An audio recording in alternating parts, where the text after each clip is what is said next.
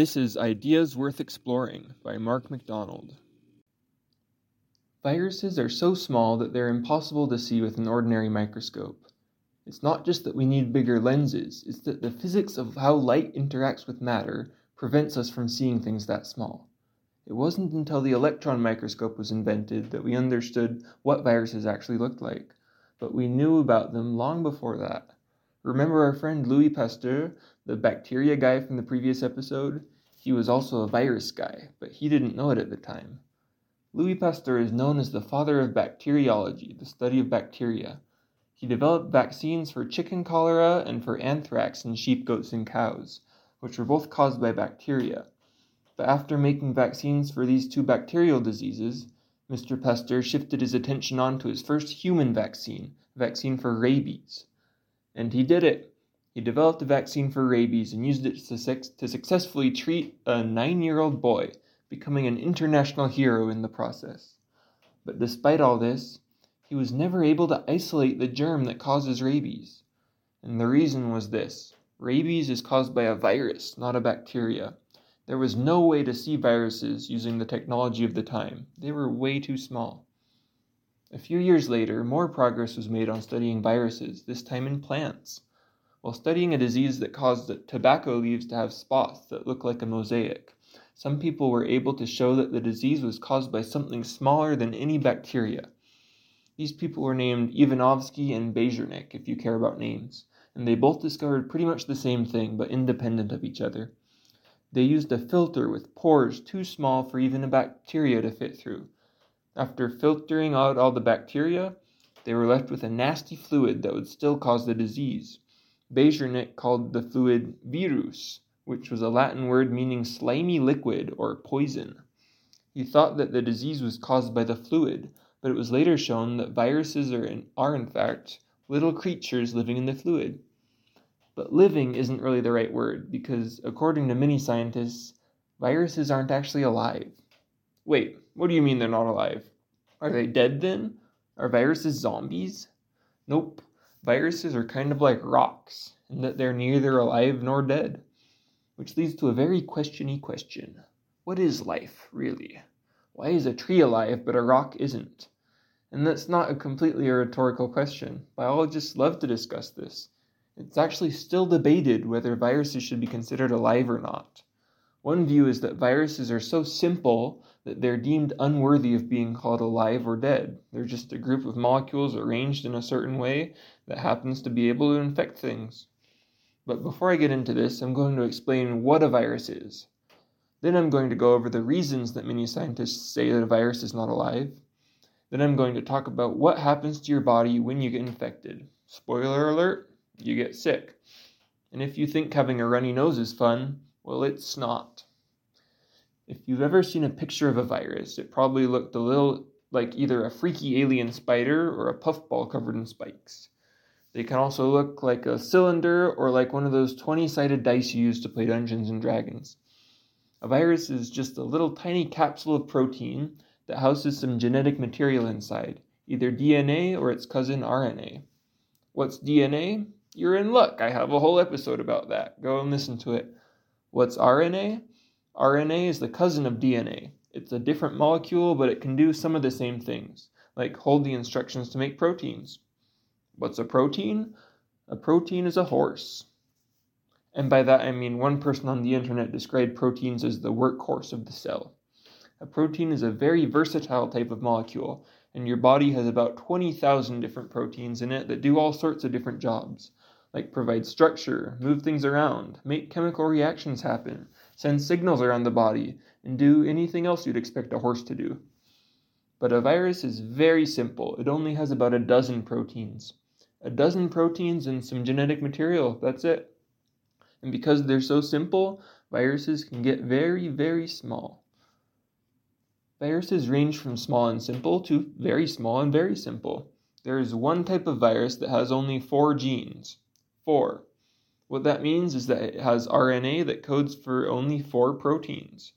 These proteins do things like hold the virus together and stick to and infect your body's cells. So this is kind of like building a fully functioning robot using only 4 different types of Legos. It's very impressive that it actually works. Actually, most of the time, viruses don't work. They just float around doing nothing. Usually they can't even move on their own. But when chance, or dare I say it, destiny, places them in contact with a living cell, then the fireworks start. When a virus meets a cell it's compatible with, it attaches to the cell membrane using special proteins on its surface. Then it either fuses with the cell, the two become one, very zen, or the cell kind of eats the virus through a process called endocytosis. Ask your nearest biology teacher about it because I'm moving on. Either way, the virus's genetic material gets inside the cell where it can wreak all sorts of havoc. A cell is like a factory that produces proteins. These proteins are used to let the cell grow and do its job as part of the body. The instructions for these proteins are written in your DNA, and then copied down and carried to the protein machines by DNA's cousin, RNA. When a virus infects one of your cells, it sends in its own RNA that hijacks the machinery that your cells use to make proteins, and tricks it into making virus proteins instead. Usually one of those proteins also replicates the virus's RNA. Then all the extra RNA and the virus proteins assemble into 100 new copies of the virus, who explode from the cell and go off to infect whatever other poor cell they happen to come across. Basically, a virus is an opportunistic, unemployed robot. It accomplishes nothing until it finds a host cell to swindle, then it tricks its way inside and turns the cell into a factory to make more opportunistic, unemployed robots, then kills the cell on its way out. What a jerk! Another way of saying all this is that a virus is a type of obligate parasite, meaning that if it doesn't find a host, then it will die out, having lived a sad and purposeless existence. If it finds a host cell, then it gets to reproduce and go on to spread the joy to other nearby cells. But otherwise, it just floats around doing nothing until it gets destroyed, either by sunlight or by drying out or getting its membrane destroyed by soap or other chemicals. Or there are some microscopic organisms called protists that eat viruses, so that's another way it could get destroyed. The problem is that a virus can survive for a long time before any of these things happen. A flu virus can survive in the air for several hours. A cold virus can survive on indoor surfaces for days, and some viruses such as hepatitis A can survive for weeks if the conditions are favorable.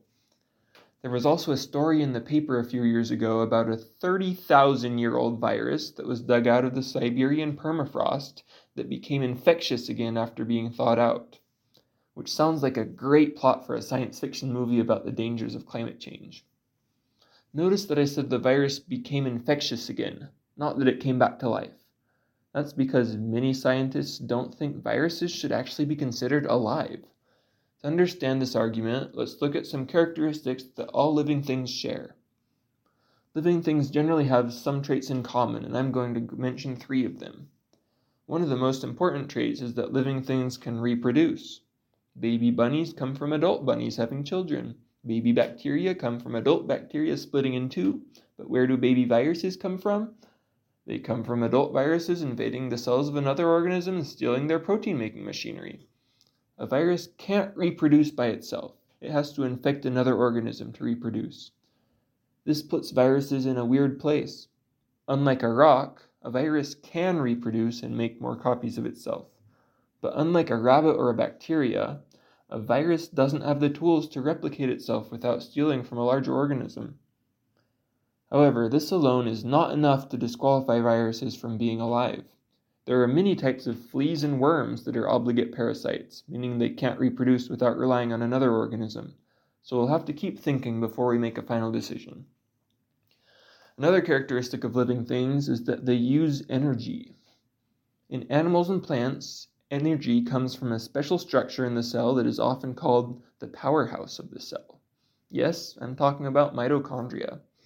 Mitochondria use chemical reactions to break down food molecules and store their energy in a molecule called ATP. Bacteria don't have mitochondria, but they use chemical reactions on their cell membrane to create ATP, because ATP is how they store energy to move and grow. A Native American of the Lakota tribe was all out of energy. Why? Because he was up all night building ATP. All of this is to say that viruses can't make their own ATP. They have to steal it from a host. So that means they're not alive then? Wait, here's the rub. There are also some bacteria that are obligate parasites that don't make their own energy. They have to steal it from a host cell too. Since those bacteria are still considered alive, this alone can't be the deciding factor. The last characteristic of living things I want to talk about is very related to the previous two. Living things respond to their environment, they grow and they move. Since a virus can't produce its own energy until it happens to find a host, it just floats around doing nothing. In my mind, being alive means moving and changing, and until they're inside a cell, a virus can't do that. So for me, this one's the kicker that makes me think a virus is not alive. But a virus is still more alive than a rock, because when it infects a cell, it can reproduce itself. I guess it's in a weird place of half-life, like a zombie or a vampire. I almost feel sorry for them, but not really. So, moving on. Let's talk about why a virus makes you feel sick. Yes, it is killing your body one cell at a time, but why does that turn into a headache and a runny nose? I will do my best to answer that, but know that your body is the most complicated machine that exists on the planet Earth. So many of the things I'm about to say are only best guesses. We don't actually know exactly how an infection progresses or what exactly causes some of the symptoms. But medical scientists have been studying it for a long time, and even if they don't know everything yet, they certainly know more than you do. Unless you have a hobby of reading medical textbooks in your free time, then you may feel free to correct anything that I say. Also, the following description is mostly the same for a virus or bacteria, so even though I say the word virus, it can usually just as easily apply to a bacteria. For a virus to infect you, it has to get past your skin. In the previous episode, I talked a little bit about why skin is so good at protecting your body. But one of the reasons is that the outer layers of skin is so dead that it no longer has the machinery for a virus to hijack. So a virus needs to get past the skin to be able to reproduce and cause a problem. An infection can happen through a cut in your body or through an existing hole in your body, such as your eyes or mouth. If it happens through a cut, the area around the cut might get inflamed, meaning blood gathers in the tissues around it to help bring more infection-fighting cells into the battle. But there's no guarantee the infection will stick around the cut. It could travel through the bloodstream to the rest of your body. If instead of a cut you eat something infected with the wrong bacteria or virus, they can infect the lining of your intestines, which is one thing that could give you a stomachache, diarrhea, and vomiting. Stomachache because your stomach has nerves in it that get irritated when your stomach lining gets infected. Vomiting because your body has a vomit reflex when stomach nerves get too irritated. And diarrhea because normally your intestines absorb water from your poop, but they're not as good at doing that when they're fighting a war for their survival against an invading force. But that's not really what I want to talk about, because the real interesting diseases are respiratory illnesses, the kind that infect your lungs and throat. This kind of disease usually gets into your body through your mouth, nose, or eyes. I think it's very interesting that a disease that infects your lungs can get in through your eyes. They're not even connected, are they? Yes, they are. From your eyes, a virus or bacteria can travel through your tear ducts to your nasal cavity and infect your nose and throat, then move on to your lungs. Neat. Also, by the way, there's a rumor that your eyes have their own immune system that's separate from the rest of your body. That's not true, but they do have what's called immune privilege, meaning that your immune system is suppressed in your eyes. That's because if your eyes swell up, you could go blind, and that would be bad. So your eyes have special adaptations that force your immune system to be gentler. Doesn't this just make it easier for your eyes to get infected? Well, yes. They have plenty of adaptations to make it work, but a gentler immune response does make it slower to fight off an infection in your eyes than in most other places in your body. Back to symptoms. When you get an infection that comes in through your eyes, nose, or mouth, it often causes symptoms such as a headache, sore throat, runny nose, and fever. These symptoms aren't caused by the virus itself, but by your body trying to fight it off before it grows out of control. The body heats up because many microbes can't survive high temperatures very well. This is a fever. When microbes damage tissues in your body makes the blood vessels nearby widen so infection-fighting cells can get there faster. This response is called inflammation. Inflammation in your throat is what gives you a sore throat. Your body also creates more mucus to trap bacteria and viruses in your nose and throat. then expel them either when you blow your nose or when you swallow the mucus and let your stomach acids deal with it. This causes a stuffy or runny nose. When mucus blocks your airways, or when receptors in your nose and throat get irritated or inflamed, it can cause coughing and sneezing. Also, what do you call a locomotive with a cold? A choo-choo train. If you're coughing up mucus, then it's a good cough, because it helps expel the germs trapped in the mucus from your body. But a dry cough does not help your body at all, and it can hurt you more than it helps. Dry cough, bad. Doctor, it seems like your cough is getting better. Patient, yes, I spent all night practicing. Headaches can be caused by inflammation in the head, especially if it happens near your nerves. Or, if your nasal cavities swell up, as they do when you get sick, this can also cause pressure that gives you a headache. Sometimes your digestive system might be upset by flu medications or mucus in your stomach, which is why having a respiratory infection can give you a stomach ache and even make you throw up. Or it could be a secondary infection from the virus or bacteria spreading to the digestive system. It's not always clear which of these happens, but either way, it doesn't feel good.